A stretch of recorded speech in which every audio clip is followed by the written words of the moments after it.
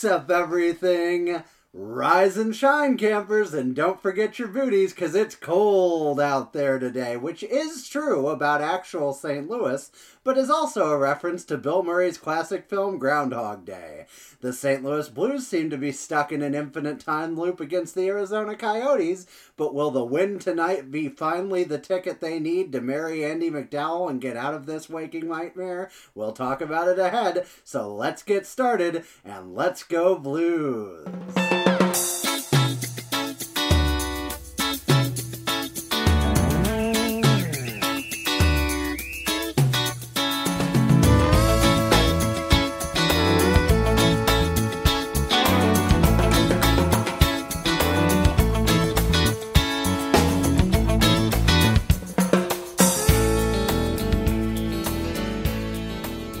Welcome back, everyone. Welcome to the Two Guys, One Cup podcast. It is currently officially Saturday, February 13th, one day before Valentine's Day.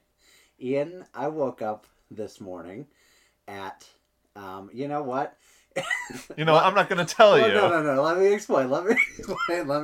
Because people won't know this in the future, but you know on your computer that in reality it's currently 11:07 and not 12:07. But that actually ties into everything because I woke up this morning in Jacksonville, Florida at 4:30 a.m. Eastern time, which is 3:30 a.m. our time, and I drove 13 hours, and I woke up that early just so I could get back here to do the podcast for these leeches that listen in every week. And I'm not referring to our very select human listeners as leeches. I'm just talking about the leeches that live on the skin of the cats that make up the majority of our audience. But you're harming Steven's health. Yes. He's not well. I drove. I made it, and I was very wide awake the whole time and never pulled over and was like getting caffeine or anything just for safety reasons. So it's all good. I'm back, and the Blues are back. Were you gone for the other losses? Oh, I was, and I caught most of the most of the most recent one, and maybe. So this was your fault. This was all your fault. Oh, yeah. Okay. I'll take all the blame. Florida, baby, I'm taking all the blame. If we've been playing the Panthers, which we can't this year because of, Gary Bettman's corona shame, I would take even more blame. But listen, the Blues, once again, I feel like we've gotten to a podcast and it's just like, I don't know. You still don't know it. They're still the same team. I mean, They won tonight, so that's good. But they're still that team. That team that won 4 in a row. Is that crazy? Then they lost 3 in a row. Now they've won a game. Will they lose 2 more? Will they win the next 2? Who's to say? Nobody's to say. I want to draw conclusions, Stephen, but can I? No, we may not. Let's do it at the end, though. So let's start with going through these games. There's other cool NHL stories to talk about today. We can talk about Brian Burke and Ron Hextall in Philadelphia. We can talk about Patrick Waine's uproarious start in Columbus, which I've got lots of thoughts on that one. Sad. Folks, I'm half asleep. Who knows what's going to go down in this episode? I'm sleepwalking right now, and I'm loving it. But let's get started with Saturday's game against the Arizona Coyotes, 2 p.m., a strange time for a game and a bad time for the Blues. Husso was in net. He's finished, so he's got that going for him. Craig Berube started 11 forwards and 7 defensemen. Ian, was that a good decision? It was a decision. Did that bear fruit for old Craig Gregerson? Jacob scored the first goal. 2:50 into the game. Not an audacious, or maybe an audacious start. Not an auspicious start. Don't try to use your big words. You're too tired. You're too tired. Screwed up. You're right. Small words for the listeners. Right. And for me. That's and for my brain. But then Robert Thomas scored his first goal of the season, which was a very on-purpose goal that wasn't a pass attempt. And then after that, nothing bad ever happened to him. Isn't that right? So true. Do you remember Paul Stastny? Do you remember that guy who was here for 4 years? Felt like a blink of an eye. If I remember that he existed? Yes. Yeah, or just, as a person. He did play Super Nintendo in my basement. That's true. That's true. Do you remember how he used to just pass it to the back of the net? That's the only way he ever scored was by if we convinced him to pass it to the person in the back of the net. That feels like what they're going to have to do with Robert Thomas. Yeah, it was, it was a goal. He fished it out from behind the net, stole it from Demers, couple whacks at it, went underneath Kemper. It's a good goal. You got to start somewhere. Yeah, it was definitely a shot on goal. It wasn't a pass to the center at all that got deflected. It was fine. He was literally trying to pass through the crease, and it's like, Robert, if you're going to do that, just put a shot on net. No, I'm going to pass real close to the goal line. Oh, yeah. And then he broke his wrist, and he's out 4 to 6 That's what you get when you try and pass through the crease. You get got. It was such a weird injury. Like, he just fell and caught himself. And I've actually done that. Like, if you close your thumb inside of your hand and, like, land on your hand, it can jam your thumb really bad. I ended up being in a cast for that. I don't think it was technically broken, but when I was younger, so I get it. But it's weird how in hockey it's like the TJ Oshie when he broke his ankle too. Like, sometimes it's the plays that look really innocent, where you're like really actually injured, and then it's like, Ryan O'Reilly does the splits tonight, or, somebody gets blown up in the corner and they're just fine, but... Colton Parayko has his leg, bend the opposite direction, and then no one ever talked about it again, and he was just fine. Oh, he wasn't fine. There's no way he was fine. I must not believe it. But yeah, I mean, this sucks. Obviously, broken thumb, 4 to 6 week timetable. You hope it's 4, and then we're already 1 down, so, great. And probably maybe we get COVID for another week in there, and then it's just 3 weeks. Speaking of which, we're the only team apparently that has not put anyone on the COVID list yet. We're the only team, so obviously we'll be doing that very soon. Yeah. We're screwed. We fucked. No, wouldn't it be? I mean, kudos to us, I guess. We put a lot of people on the injured list, but nobody on the COVID list. Yeah, you can't get COVID when you're at home injured. But yeah, I mean, this sucks. He had not been having an auspicious start to his season as it was anyway to begin with, and now this. I don't think we're at it's a lost season sort of thing yet. He could come back in 4 weeks and still have 3 months of hockey ahead of him. But definitely not fun, not great. No. The only thing I thought was a positive out of this, the only positive, was that if he's out for this long, he's not raking up points. His stats aren't crazy good. And then, maybe the contract you're offering him this summer doesn't have to be as high. You know what I'm saying? That's the positive, for sure. The other positive, honestly, I mean, he'd been having a rough start, so maybe it's just like a clean slate. You come back from injury and you just wipe it all away. I don't know how that works. I don't know how injuries work. Clayton Keller's parentage is from St. Louis, but he wiped that all away by scoring the game-winning goal in this one. He's proudly from Chesterfield. The only person on earth who can say that is Clayton Keller, but here we are. Phil Kessel, and unless it's Matthew Kessel, our draft pick, or Amanda Kessel, but I'm assuming Phil Kessel, and whatever Easterly, I don't know his first name. I couldn't be bothered. Jordan, maybe? Sounds pretty close. That's probably a good guess. Yeah. As good a guess as any. Nice goal by Keller on the power play. Any thoughts on old Keller's old goal? It's Jordan Osterley. What are the odds? Very good. 28 years old, that guy. Clayton Keller, the best player out of St. Louis from that draft, right? Out of that 5 St. Louis kid draft. Kachuk wasn't that year. Matthew? I don't think he was. Okay, because obviously it'd be Matthew if he was that year. But yeah, I mean, if this is not a non-Kachuk, we'll say at very least. Yeah, probably. Because who was it? Coonan, Brown. Mm-hmm. Was it goalie? I think maybe. The one in Toronto, right? Isn't that the one in Toronto? Yeah, Wall. Maybe, yeah.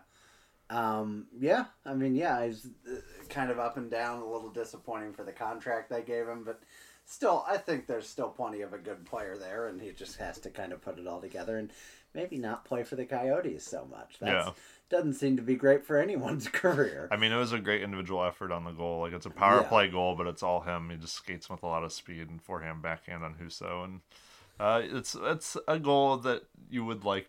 I guess you'd like to see Husso have, or really anyone have. Quite honestly, it just skates by so many people. So I'm gonna chalk it up to the team sucking. Yeah, team wasn't great in this one. Jaden Schwartz gets called for interference with 2 minutes left in the game. How'd you feel about this one?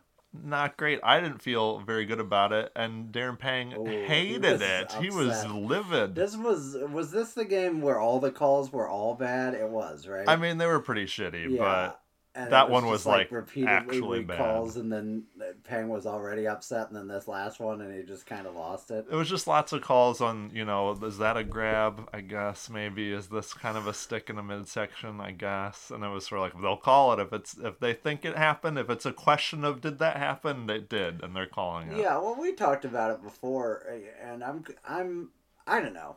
I get where people are coming from when they're like, that's not a slash, but it's like.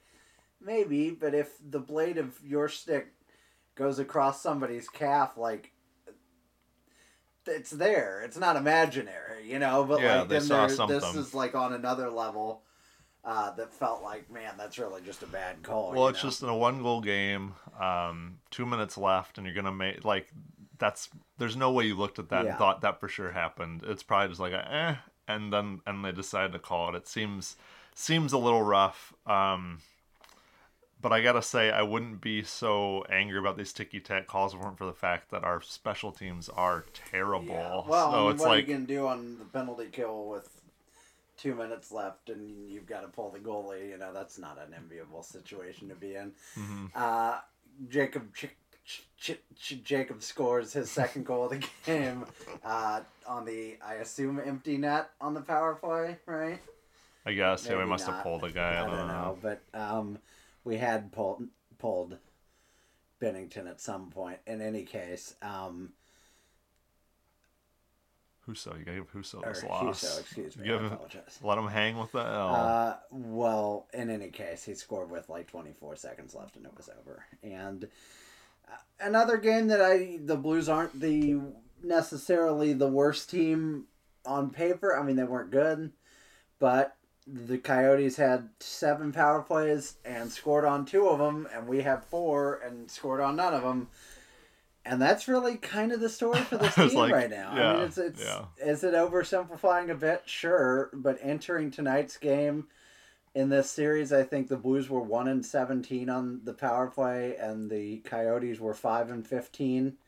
And all of these games have been close enough that that's like probably the balance of power. In the whole series. So I don't want to, when you were mentioning out when we were watching the game, like when you're like bottom 5 in both power play and penalty kill, pretty hard to not make that the central issue of what's wrong with your team, so. Yeah, it's just like, I don't know, their 5-on-5 has been really good, or at least been league average, so when you take 7 penalties, whether or not you call them ticky-tacky or undeserved or whatever, you have to find a way to kill those off / take less of them. I get it's a lot to ask for your penalty kill to be so good that you go 7 for 7 on the PK, but also it's just, I gotta say that they wouldn't have called as many ticky-tack calls if the Blues weren't quite as undisciplined as they have been over the course of this entire season. So at some point you just have to rest these wins and losses on special teams and being undisciplined. That's the way that it is. Yeah, I mean, I honestly think it's the discipline that worries me more than the power play, as silly as that may seem, with as bad as the power play has looked. But I'm willing to give Krug and Hoffman a little time to gel, even though it's already been, a month or whatever. I don't know. Time is irrelevant. But, I'm willing to say, okay, the power play, it'll get there. I'm not as worried about it, but the discipline is the thing where it's just like, just stop. Why aren't you just not being undisciplined? And we're still giving like 3 or 4 penalties a game on average, and it just feels like, well, no wonder the power play can't keep, or the penalty kill can't keep up, So with Thomas out of the lineup, this is a game that you probably should run through for us, since I missed it, I think, entirely. Was this the one I missed? No, wait, I saw this one. I didn't miss any of them. I'm a great fan. I don't know how many games we have, but I didn't miss him. Barbashev moves up to the top line with O'Reilly and Perron, which is something we saw carry over to parts of tonight's game as well. Schwartz, Shin, and Kyrou remained a unit, and what a unit they have. Are. Sanford, Sundqvist, and Hoffman, and then Clifford, Delarose, and McEachran. I think your dream team right there. Probably give them about 18 minutes a night, and you're all set. Yeah. And then Bortuzzo is back at some point in this series as well, who can be bothered to know when. Ryan O'Reilly scores a goal, Perron and Falk assisting on the power play. Hey, it's all fixed. That's what it always feels like. Connor Garland, who apparently is a golden god, then scores in the second period to equalize. But David Perron scores an absolute beauty. A ridiculous goal where he's, zigging and zagging and tucking around the goalie and all that and scoring real fast. Oh, yeah, that was really nice. It's so hard to categorize David Perron. It feels like we're sleeping on a guy who's probably going to, play 3 or 4 more years here and just kind of retire as a franchise great, Mm-hmm. And, just by dint of the lack of real talent in the history of this franchise, if nothing else. But just kind of, man, I just love him. There's nothing not to like. Already 5 goals this season. But Christian Dvorak has 7, or had 7 after he scored here, equalizing again, and once again, it's a power play goal. So once again, the penalty kill fails us. Ryan O'Reilly, though, hey, another goal. What a captain. And it's 3-2, and that looks like how it's going to end until what happens. Ian, you want to talk us through this? Yeah, no. I can if you want. No, Jaden Schwartz has a lapse of judgment, really. Yeah, for all of the unfairness of his penalty at the end of the last game. It was pretty flip-flop. It all evened out, balance in all things, as Thanos says. Papa Thanos. Yeah. It's just one of those plays where you can't have your stick that high. I get you're a short guy, buddy, but you can't have it just going up willy-nilly. It's with 1:30 left. It's, it's one of those things, too, where how about a ticky-tack call or whatever, like the one prior, or it's something where you're diving to stop somebody and you happen to trip them, but hey, at least it wasn't a breakaway. All those okay penalties. Mm-hmm. This is one of those, that's terrible. It's just a terrible penalty to take. You're a vet. It's late in a game that you're up in. I don't know what else to say. It was really frustrating. I think this game frustrated me more than the first game. The first game I thought we played well, but it was just too many penalties. Mm-hmm. And this game I thought was just I don't know, every time something turned around, it turned right back on us, and it felt like we never had any momentum. And there you go. You could feel it coming, like you're standing on the train tracks as the 510 from Muskegon enters the valley. I don't know. It just felt like with 1956 left, or elapsed, with 4 seconds left, I was like, yeah, I just think they're going to tie him. It's just I just felt it. They scored a late goal on us earlier in this quote-unquote series, I think so. Right? Obviously not this late, but... And I want to say they did the same thing to us at least once last year. I feel like this happens to us a lot with the Coyotes. They score very late to either take the lead or tie it, and it's just...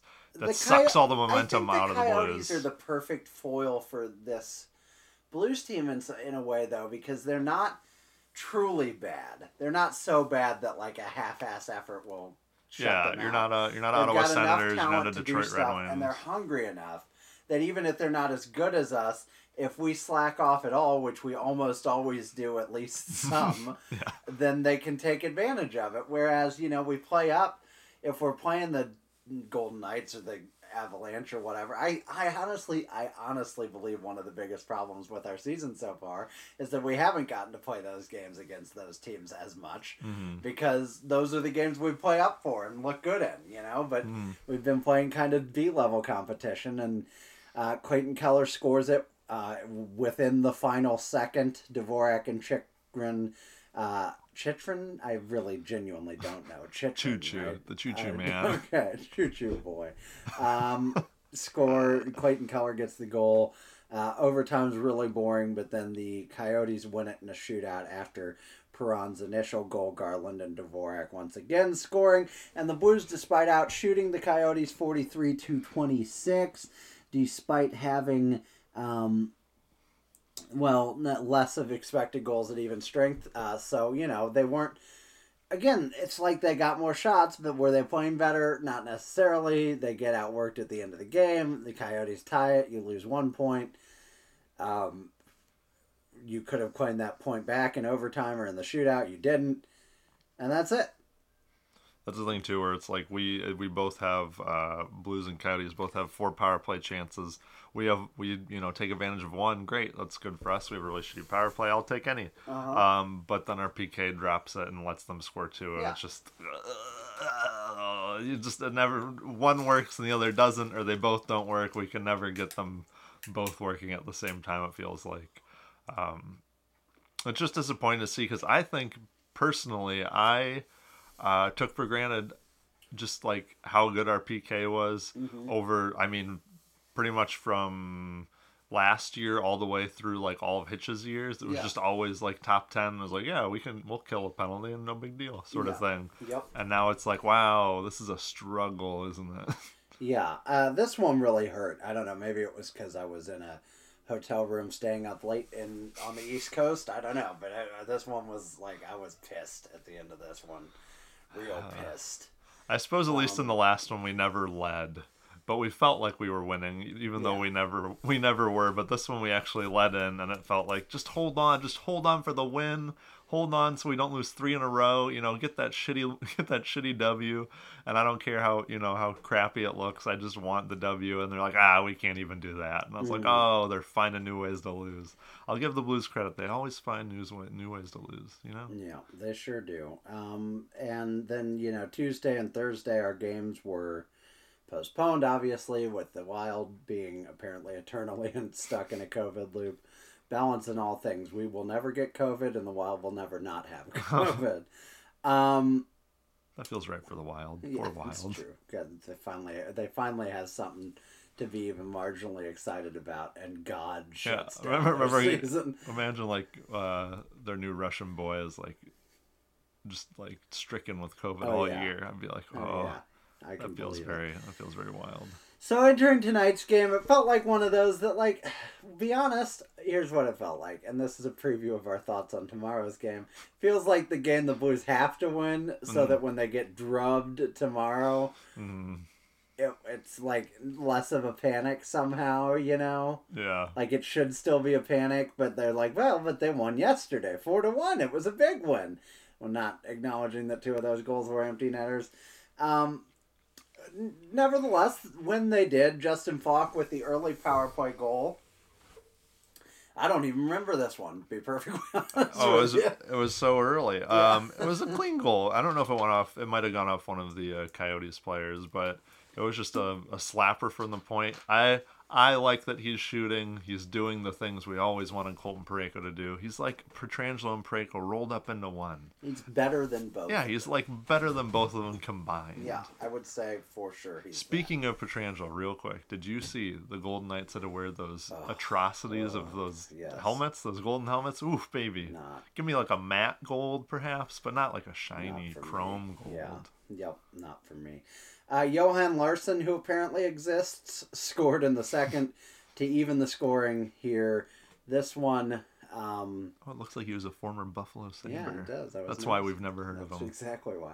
I am not remembering this game that we just watched. How did this one go in? This one was the weird bouncer on, rolled in off Bennington, right? Yeah. No, that one was the one that got called back. One. Yeah. Then I don't remember this one at all.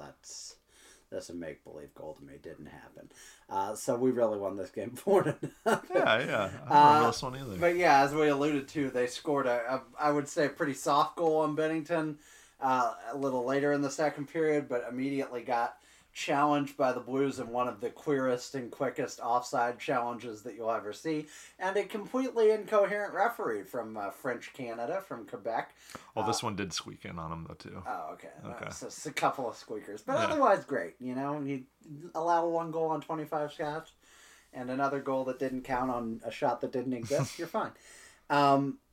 But yeah, I mean that offsides. It was offsides. That's when the way they're supposed to work. Yeah, that was pretty clearly offsides. And then third period, the Blues, I would say playing fine, but not necessarily looking like a substantially better team. Jordan Kyrou and Justin Falk, this entire freaking team this year. I've been a little worried about Kyrou because he'd been kind of quiet in this series.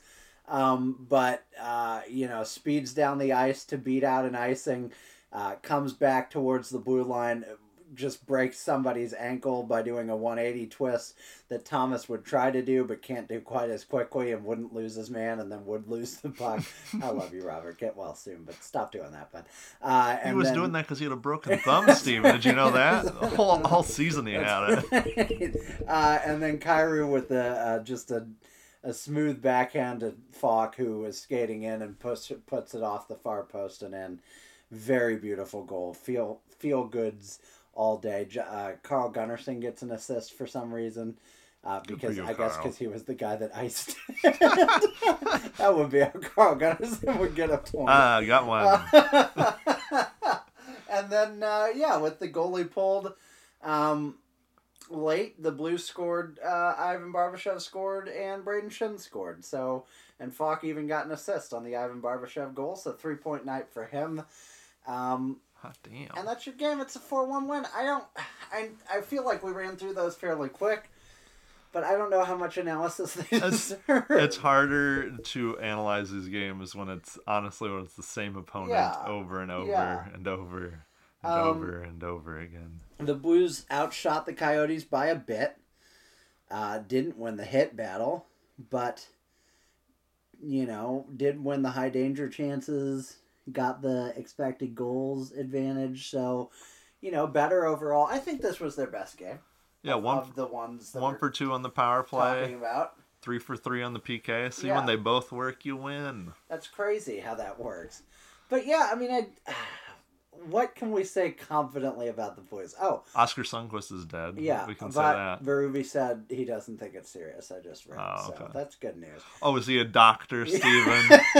Yeah. I looked him in the eye. He said his name's Oscar, and I said, "You got it, buddy. You're good to go tomorrow." You've heard of Doogie Howser, MD. Now you're a Berube Howser. Oh, MD.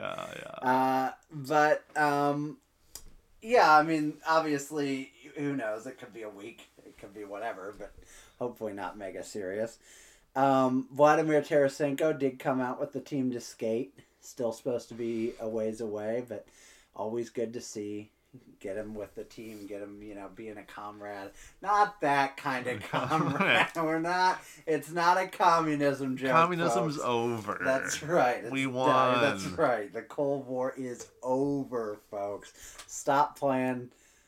I don't know, Cold War songs. Stop playing Creedence Clearwater Revival, folks. It's over. Vietnam is over. Except for those who served it. Never. I still suffer with a lot of guilt.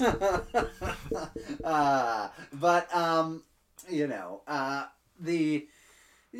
think this was the best game. And I also think that we stopped once again. And I feel like we say this every podcast because we literally have. It's like, okay, but I really need the next game to tell me how to feel about this game, Which I guess is the reality of a season, and especially a compressed season like this. Yeah. But, yeah, I don't know. You have any big takeaways from any of this or any other Blues thoughts? Oh, we didn't mention Scott Perunovich also got shoulder surgery, or is getting shoulder surgery and is out for the year. I don't know. I mean, it sucks, obviously. I didn't expect him to, receive regular NHL minutes at any point, and they apparently weren't going to send him to Utica either, so here we are. But yeah, for the season that was to be this year, I think this was the best season you could possibly get surgeries in, because it's just whatever, man. just whatever. I bet that's what you say when you get injured these days. Fucking whatever. Who cares? I'm over it. That's my thought. No, I think I'm glad they got this win. Because I think I guess it would have been 3 losses in a row as of last podcast, but 4 losses in a row as of reality. just would have been real shitty. Like, I know they won 4 and then they lost 4. And you know what that is, folks? I mean, they won 4, they lost 3, and now they won this one. That's a 500 team. Yeah. But the problem I have, too, is what am I supposed to draw from you playing the Coyotes over and over again? Right. I guess I could say, hey, what we talked about earlier with how we're playing these little mini series with the season. Maybe you see how your coaches adjust to things and blah, blah, blah. I don't know if I've seen a lot of adjustment from Berube. Like, the adjustments he's made has almost been just because of the injuries we've sustained and not so much like different tactics, at least from what I can see, other than maybe that 11-7 sort of mix.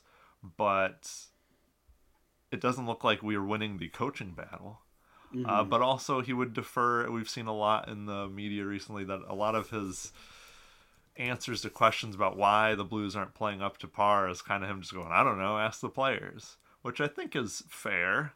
But I do kind of... It's fair to a point. It worries me a little bit when that's what you trot out immediately, and that's just what you fall back on every time. I get Craig Berube, not going to be a giant tactician. You know, I'm just guessing. I don't think he's an X's and O's guy. That's probably what Montgomery or Van Ryn are, you know. Probably not Steve Ott, let's be honest. But number one faceoff guy in the league, so you know what? Maybe he is an X's and O's guy. Maybe Steve Ott really is the brains behind this operation. But I think that's the only thing you could really draw was like, hey, how does coaching evolve in this series? And I guess we won this one, so maybe he's doing better. Other than that, I think it's just we match up poorly against the Coyotes. I think you put it really well. We're a very good team. They're a all right team, but much better than the worst of the worst. You know, mid tier at best. But they have enough dangerous options on that team that if you sleep on them, they'll bite you, and we sleep on them over and over again, and they bite us over and over again. I think that's what frustrates me, really. And I'm not letting Berube off the hook, but it's like this team has owned our asses for 2 years now. It's not even just this year. They kicked our ass routinely last year, and it's like, when are you going to wake up and respect yourselves? This is a 500 team that you keep losing to. And my only conclusion that we can reasonably draw, like you just alluded to, is that we're a 500 team. And I'm not saying we are actually, and I do think we play up to better competition. But at some point that stops being cute. You know? Like, at some point I wanted to talk about this maybe even last week, but like, we got beat. We got stomped by the Vancouver Canucks last season. I realize they lost Jacob Markstrom and Chris Tanev, who are both important pieces. But that team is a dumpster fire this year. An absolute dumpster fire. And I don't know how you don't look at that a little bit and say, so what are we? You know? Like, we let them get to the second round of the playoffs.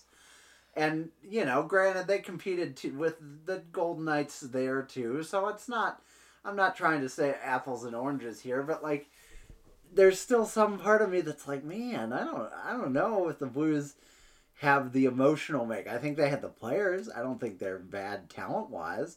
But, like, I don't know. Do they need a shot in the arm? Do they need a wake-up call trade or, like, something to... I know we're saying all this after a win, and I'm not trying to be too negative, but it's just like, I am sympathetic to Berube to the point that, like, I don't know how you can make people give more of a crap. Berube can yell until he's blue in the face. If the players aren't doing it, might as well save his voice, you know? Like, you know, Mike Yeo, you have Mike Yeo trample onto the ice and throw sticks and cuss his players out, and they're still going to should be in question. Right. So it's just like, if I had a soundboard, that'd be the first button I programmed. 100%. We need to get a soundboard for this podcast. Anyone that wants to teach us how to make a soundboard for this podcast, please. Yeah. We're all ears. But yeah, I just want to play a different team. Yeah. Like, that's the thing, is if we win the next two, I'll be happy and I'll say, hey, you know what? They figured out the Coyotes.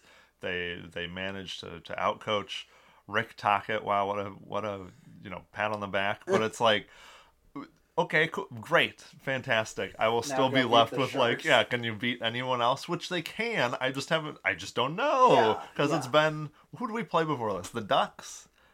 Was that in 2017? Yes. Yeah.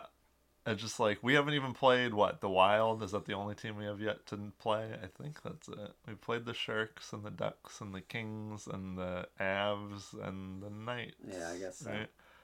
So whatever, but it's just like I want any other team, and that's the thing too with this season. I think I'm gonna hit is like if we every time we play, I guess a Wild because they're good. They're kind of good now. But definitely the Avalanche, Vegas. I guess maybe San Jose. These are the teams I want to see us play to see if we're any good. And every time we play in Arizona or we play in LA or in Anaheim, I'm just gonna be like, you have to win this. Mm-hmm. And even if you do win it, I'll just be happy you won, but it doesn't tell me anything. I haven't learned anything. And I know that might be true every season, but at least there's way more teams and a variety of them. Now I'm just kind of like, here's the teams you must beat. Here's the teams you must beat for me to know anything about you. And it just sucks that we constantly play Arizona. A positive about Arizona. I love that they're doing the Kachina jerseys at home permanently. Oh yeah. And then we get to see their Uggo reverse jerseys. They're Uggo but great reverse jerseys. What, Sunday? Monday? Tomorrow? Yeah. Oh shit. They're going to make people on Saturday their day off. Look at those. Oh baby. Your eyes are going to be at work. Oh yes. So I don't know. I don't feel like I have a lot more to say about the Blues on ice right now. Scandella, who else was hurt today? Scandella was out and Blais was out. Blais is just, I'm sure he just threw his body at something and broke himself. I like Sammy Blais. Can we trade him now? We don't have to trade him. Yeah. It doesn't ruining this team, but I'm like, is this guy going to be a joke at this point? Here forever and just shatter? Yeah, he's going to be Magnus Pay-Arby where it's yes, 4 that's years exactly from what now, I was thinking. You're like, why and how? You're 32. But in training camp, he looked amazing. Oh yeah, for sure. He actually finally scored on a wraparound, and you were like, well, we got to keep him now. He's got a hot hand. What all happened in hockey this week? Let's start with John Tortorella. I have said a lot recently that John Tortorella is the best head coach in hockey, and I retract all of it. This guy's a moron. I'm so confused by this story. So Pierre-Luc Dubois wants out of Columbus. Yeah. Pierre-Luc Dubois completely quits on a shift and looks like a horse's ass. And John Tortorella sits him. I am with John Tortorella on that. He literally gave up on the play. Fuck that guy. Pardon my French. I'm too tired to censor myself. Right? Yeah. Whatever. Is there breaking news? No, just about you cursing. Okay. But, and then they trade him immediately. I get it. First of all, it worked for both teams, but didn't both teams realize that neither of those players they were trading wanted to be in Winnipeg or Columbus, respectively, more than they wanted to be where they already were? So you're not getting a happy player, I don't think, in this trade. But Laine comes, he gets to hang out with the Finnish general manager, the only Finnish general manager as far as I know. Mm-hmm. Here's the thing, if you trade for Patrik Laine, you've got to know what you're trading for. I'm sorry, there are 5 guys in this league, maybe 7, that have real, honest to God, more than 40 goal potential, but where 40 goal is the threshold for a normal season for them, mm-hmm. And 50 plus goal is potential. You're looking at, obviously, Alex Ovechkin. Austin Matthews, probably number 2 in that. David Pastrnak, maybe. The 2 guys in Edmonton. And Patrik Laine. Is there anybody else? I'm sure there's somebody I'm not thinking of. But that's about it, right? Mm-hmm. And Laine, to me, has the chance to be the best of those pure scorers outside of Ovechkin himself. It doesn't bring as much to the game as anyone else that I just named, admittedly. But I don't care. If this dude can score 50 goals for you in a season, it does not matter what else he does. And I know there are some people listening, maybe they don't listen, maybe they just exist on Twitter, who think, no, everybody's got to play a 200-foot game. No, they don't. I gotta break it to some older Blues fans. Brett Hull did not play a 200-foot game. You know, you can have your halcyon daydreams about how good Brett Hull was and how he's, you know, the best Blue of all time. And he was. But that's because he scored goals, not because he back-checked real hard, you know? And for the record, Bernie Federico is the best, but Brett Hull's the most famous. Whatever. My point is, truly elite goal scorers are rarer in the league now than they've ever been. If you trade for Patrick Laine, you know what you're getting. He apparently, I don't know, now the story is he disrespected a coach or something. I'm assuming the coach was John Tortorella. But maybe he mouthed off to Bradshaw. I don't know. But he got benched for an entire game on like his first or second game in Columbus. And then the rumor became that maybe John Tortorella wanted out of Columbus and that he was lashing out to get these people benched to bench these people to get himself out of there. Yeah. It said John Tortorella might want out of Columbus himself, which could be why he benched Patrick Laine last night for the entire third period. From Stu Cowan, who was I think he's quoting or he's talking about Aaron Portzline, who covers Columbus Blue Jackets. But yeah, I guess I could see that because he's done crazy shit. John Tortorella would do something bonkers like that, just be like, whatever, get me out of here.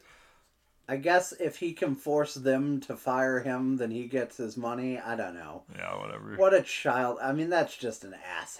I honestly thought, and I've said it, I'll own it, that I've said that I think he's one of the best coaches in the league, and I think he has the potential to be. He does keep dragging mediocre teams to, like, playoff finishes over and over and over again. But I really thought he'd matured, and granted, he doesn't blow up at the press as much as he once did. But not trying to fight opponents in the locker room. Yeah, if he's playing this kind of game, then he hasn't really matured at all. Patrick Laine is the future of this team. You have placed your future in this man. Why would you start off on a bad foot? Mm-hmm. The future, unless you're flipping him, he is the future of your team. You know? Which maybe they do. Maybe they think, listen, we are effed with Dubois because he's like publicly demanding out. We can bring in Laine. We can shop him until we get something we really like and let go of him. But at least we aren't have our backs against the wall. Maybe that's what they're doing. I don't know. It does feel like a Jeff Carter situation where he's going to be there for most of the season and then he's going to be gone. It totally could be. And that'd be fine.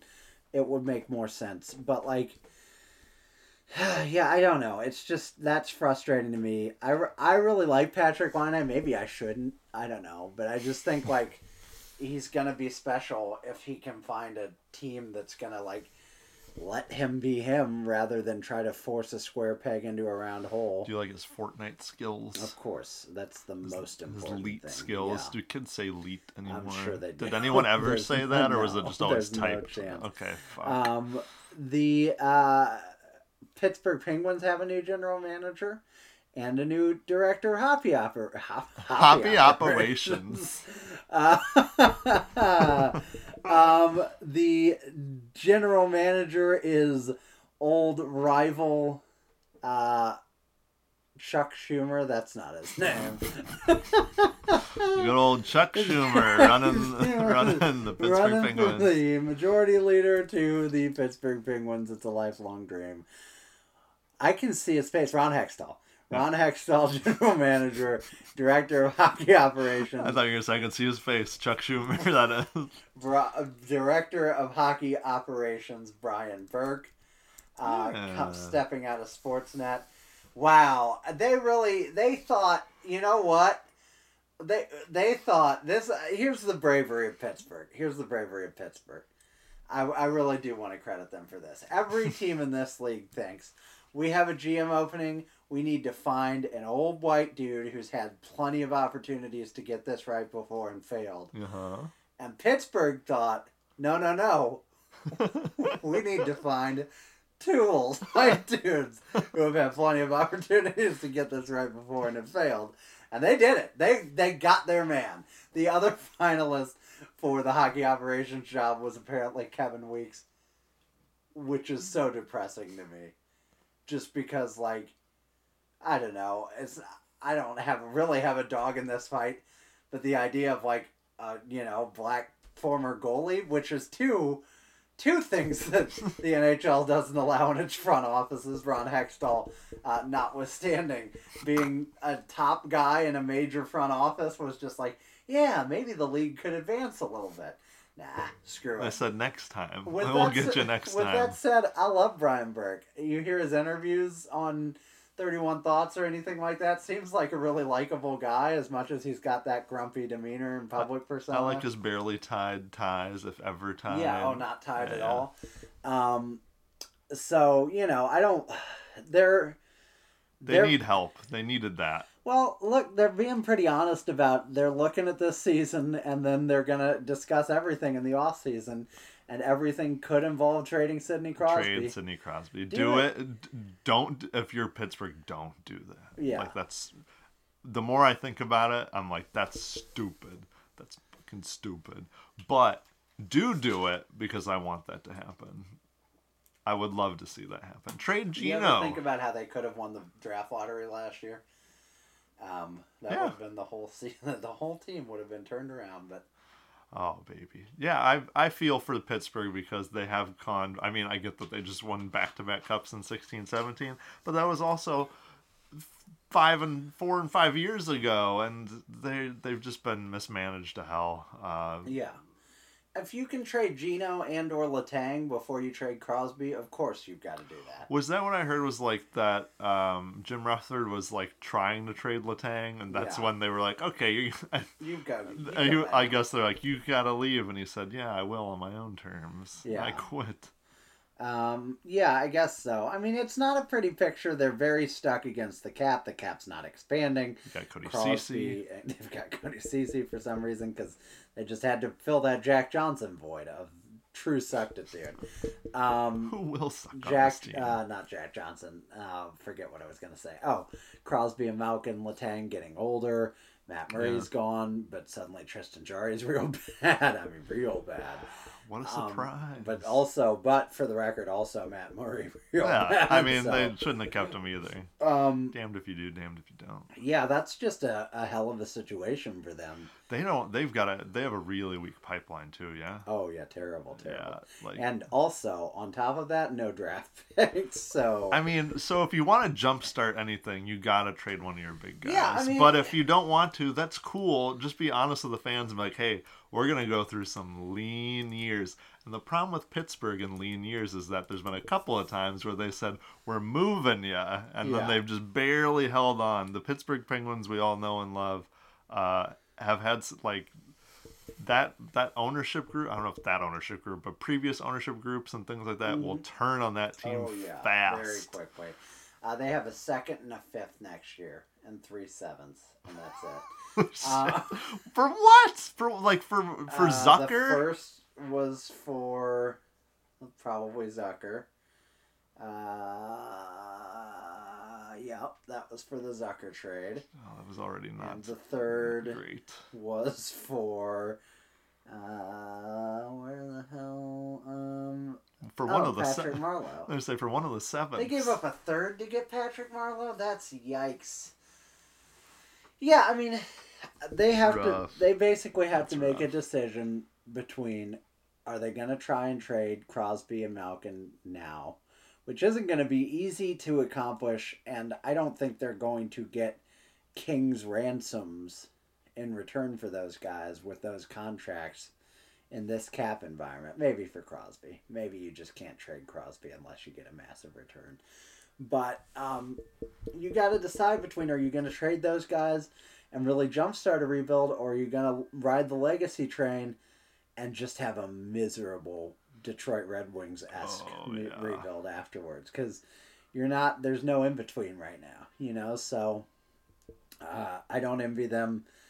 I think I do, with jokes aside, I mean, I think that's an interesting pairing of guys. Hextall is a great draft and develop guy, so I think that's smart, and maybe I think Burke gives them kind of the gravitas, if you will, to go out there and make moves like trading Sidney Crosby if they ultimately have to do that, Yeah. But Brian Burke would do that bullshit. Yeah, for sure. And then he'd draft 2 fucking twins to replace them. Got him again. Brian Burke on the case. But yeah, that's that'd be interesting to watch. That's a weird team. Very interesting. I mean, they fell hard. They fell off the wagon hard. And yeah, that's them. Other NHL stories we need to talk about? I wanted to look at the standings because I haven't at all, and also the only ones that matter are the Canadian one right now because everyone still plays. So in the Scotia North, Toronto leads with 23 points. Montreal has 18 and are in second. Edmonton's got 18 in third. Then you have Winnipeg, Calgary, Vancouver, Ottawa. Vancouver with 12. And Ottawa with a measly 5. Ottawa 2-12-1. I thought they'd be bad. Not this bad. That is terrible. Boston leads the Mass Mutual East. They're 10-1-2 with 22 points, followed by Philadelphia with 18, Washington with 15, the Islanders and Pittsburgh both with 13, the Rangers with 11, New Jersey with 10, and Buffalo with 10. Buffalo, predictably, bad. At least it's a real bad draft that they might get the first overall pick in again, too. So sad.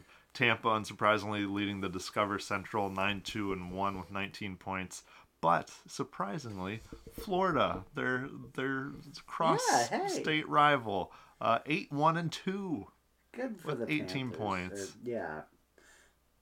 Bobrovsky, I think, still sucks, but good for the rest. Yeah. Columbus in third with 17. Carolina and Chicago following up both with 16. Dallas with 13. Nashville with 12. Dallas has way fewer games. Yeah, Dallas has 11. They're catching up. Carolina has 11. Florida has 11, but those were all, I suppose, COVID teams. Yeah. Detroit 3-10-2.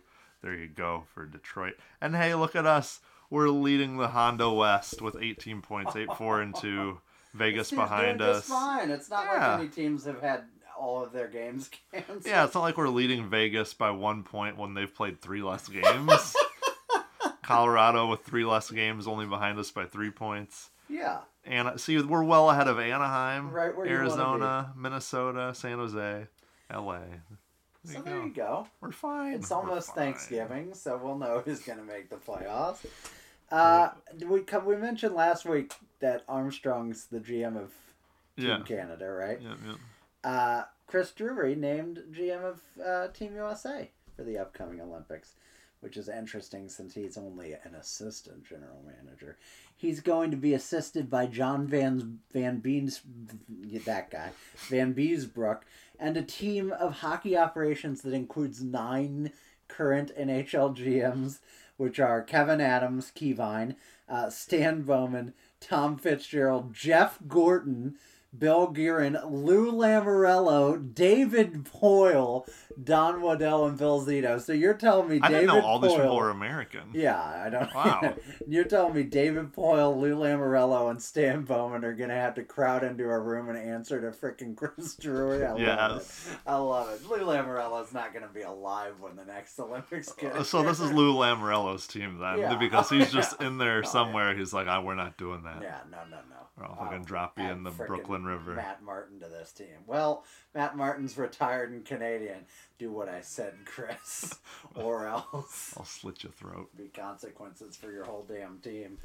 So I think that's it. I mean, half the league has been decimated by COVID, so pretty standard. It's a bit of a shorter episode this week, partially because, folks, I'm exhausted, and partially because I just don't feel like, I don't know, I don't have a lot of desire to dive deep into the Blues until there's something worth diving deep into. It's a whole hour. People got most of an hour from us. That's a normal podcast. We just don't usually shut up. Ian, anything in the world you'd like to talk about? No, I'm just so sorry. That this episode's so short. Please forgive us. Oh, people survive. Maybe people will be angry. They'll be thrilled. I didn't have to listen to these people talk. They've tuned out now. Let's take a question from the mailbag, folks. Let's see. Are you looking up someone else's mailbag? Yeah. Dear Brittany, why did you do all those horrible things? She was on drugs. What type of snow-related activity should the Seattle Kraken do tomorrow? Best snow-related activity is fucking staying inside. That's obvious. That's so cold. I love snow, but I love looking at it from inside of my house. I went to school in Minnesota for 4 years, and I never owned a pair of boots. I bought boots down here in October, and I love them, and I can't believe for 4 years I walked around in tennis shoes in like 8 feet of snow because I was a goddamn idiot. The one thing we maybe brushed over it. Justin Falk, man, crazy. What can you say? I know. So good. I know we talked about it a little bit, but just wild. I mean, I think a lot of people thought, and we certainly thought that he'd be better this year. Mm-hmm. But I just thought that would be like steady better, not like MVP of the team better. Like you said, it's Falk and Kyrou right now, really. I mean, I know you got guys like Shannon O'Reilly playing well. It's not that they're not. It's just those guys stick out as big surprises, and you have to have those guys contributing. We talked about defense needs to contribute on this team to be successful, and Falk is. And then we talk about you have young guys doing it too, and Kyrou's doing just that. So, I mean, there's nothing more you can ask from him. I think, especially for Kyrou, it's like you knew what Justin Falk was. You'd seen it. You just hoped he was going to be that here as well. And I think you and I at least were like, he'll get there, and he has. With Kyrou, it's like magic beans, where it's like, oh, we've seen how good he is in junior. But how is he going to be in the NHL? In the past 2 seasons, not full seasons, he's been all right. And now we're finally seeing all of his hard work come to fruition. And it's just like, wow, what's the limit to how good this kid can be? Yeah, absolutely. The one last thing. This will get us to a solid hour. So we got to push it. If we don't get to an hour, we lose our sponsors. We're probably there at this point with themes and stuff. I'll just make it a real long outro. Just milk that. Yeah, just really make a meal out of it. But we do have to talk about Robert Bortuzzo. We kind of skipped past Connor this. Garland skating along the boards. Robert Bortuzzo. I've watched this gif a lot of times. That is an intentional stick to the face.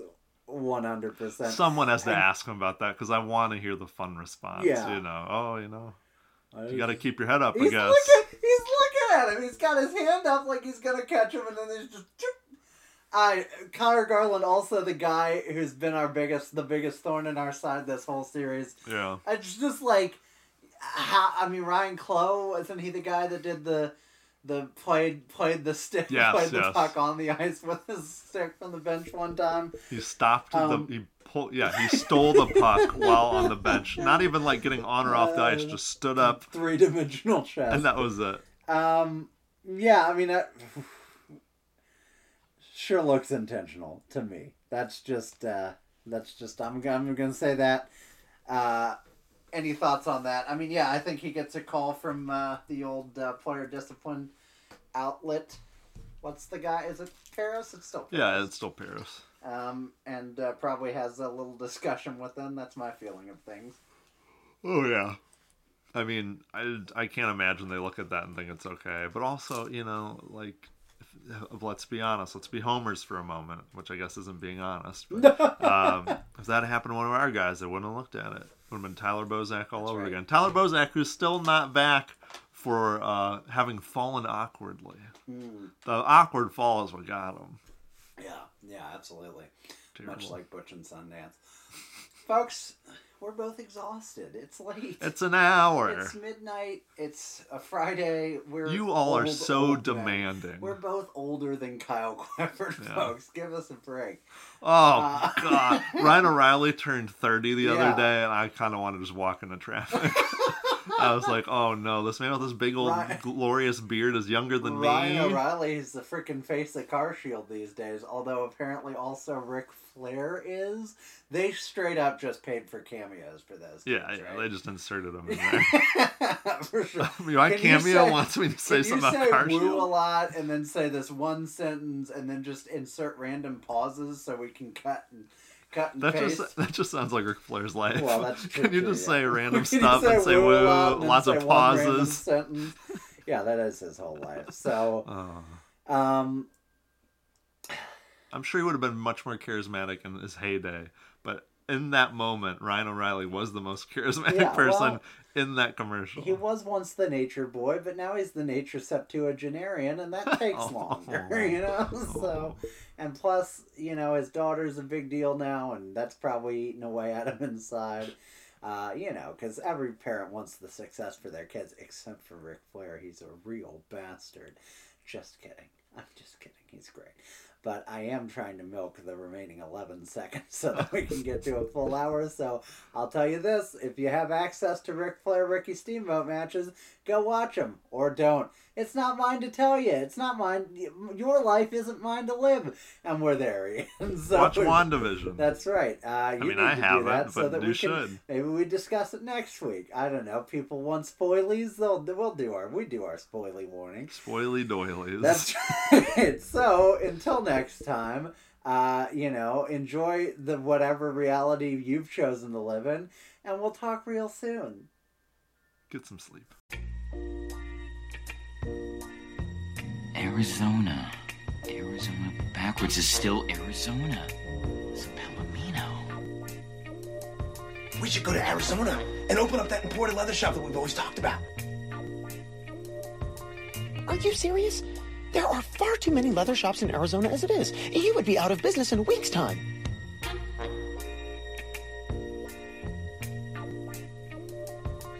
Arizona has some natural beauty going for it, but that's about it.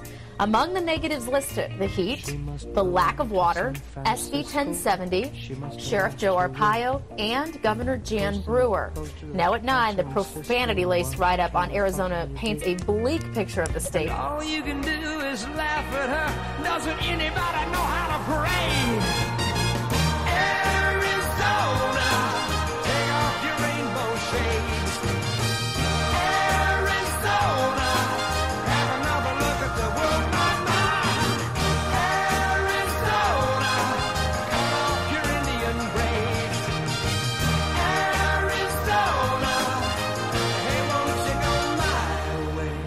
Shop in Arizona? Yeah. They'd be out of business in a week's time.